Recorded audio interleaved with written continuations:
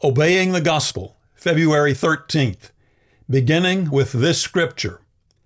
And the eunuch said to Philip, "About whom, I ask you, does the prophet say this? About himself or about someone else?" Then Philip opened his mouth, and beginning with this scripture, he told him the good news about Jesus. And as they were going along the road, they came to some water.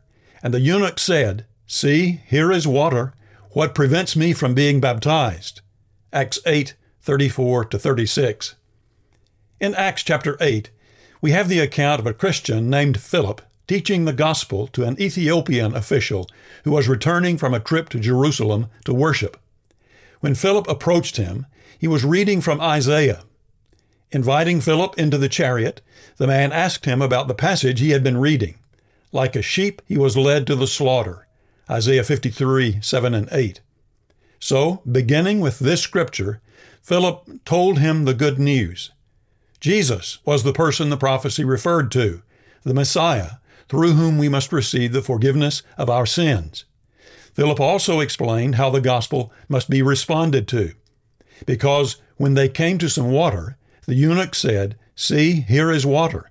What prevents me from being baptized?" What happened here was typical of most of the evangelism in Acts.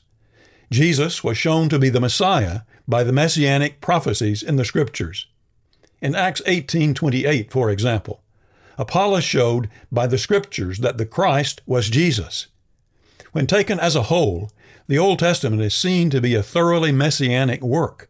It is filled with passages that prefigured the coming of a Savior, not only for the Jews, but for the whole world. And the detailed fulfillment of all of these in the life and work of Jesus of Nazareth cannot possibly be accounted for by chance or accident. In Acts 8, there is a straight line that runs from this man's reading of Isaiah 53 to his baptism into Christ. Each step led quite reasonably to the next. First, he saw the fulfillment of Isaiah's words in Jesus. Then he concluded that Jesus, as the Messiah, was his Savior. Next, he listened to Philip's explanation about how the gospel must be obeyed. And finally, he asked to be baptized. Thankfully, the Ethiopian was an honest man, willing, first of all, to see the truth, and second, wanting to do whatever the truth required of him. As Michael Rydelnik observed, the correspondence between the description of the servant and the events surrounding Jesus' life, death, and resurrection was so convincing that the Ethiopian believed immediately and was baptized.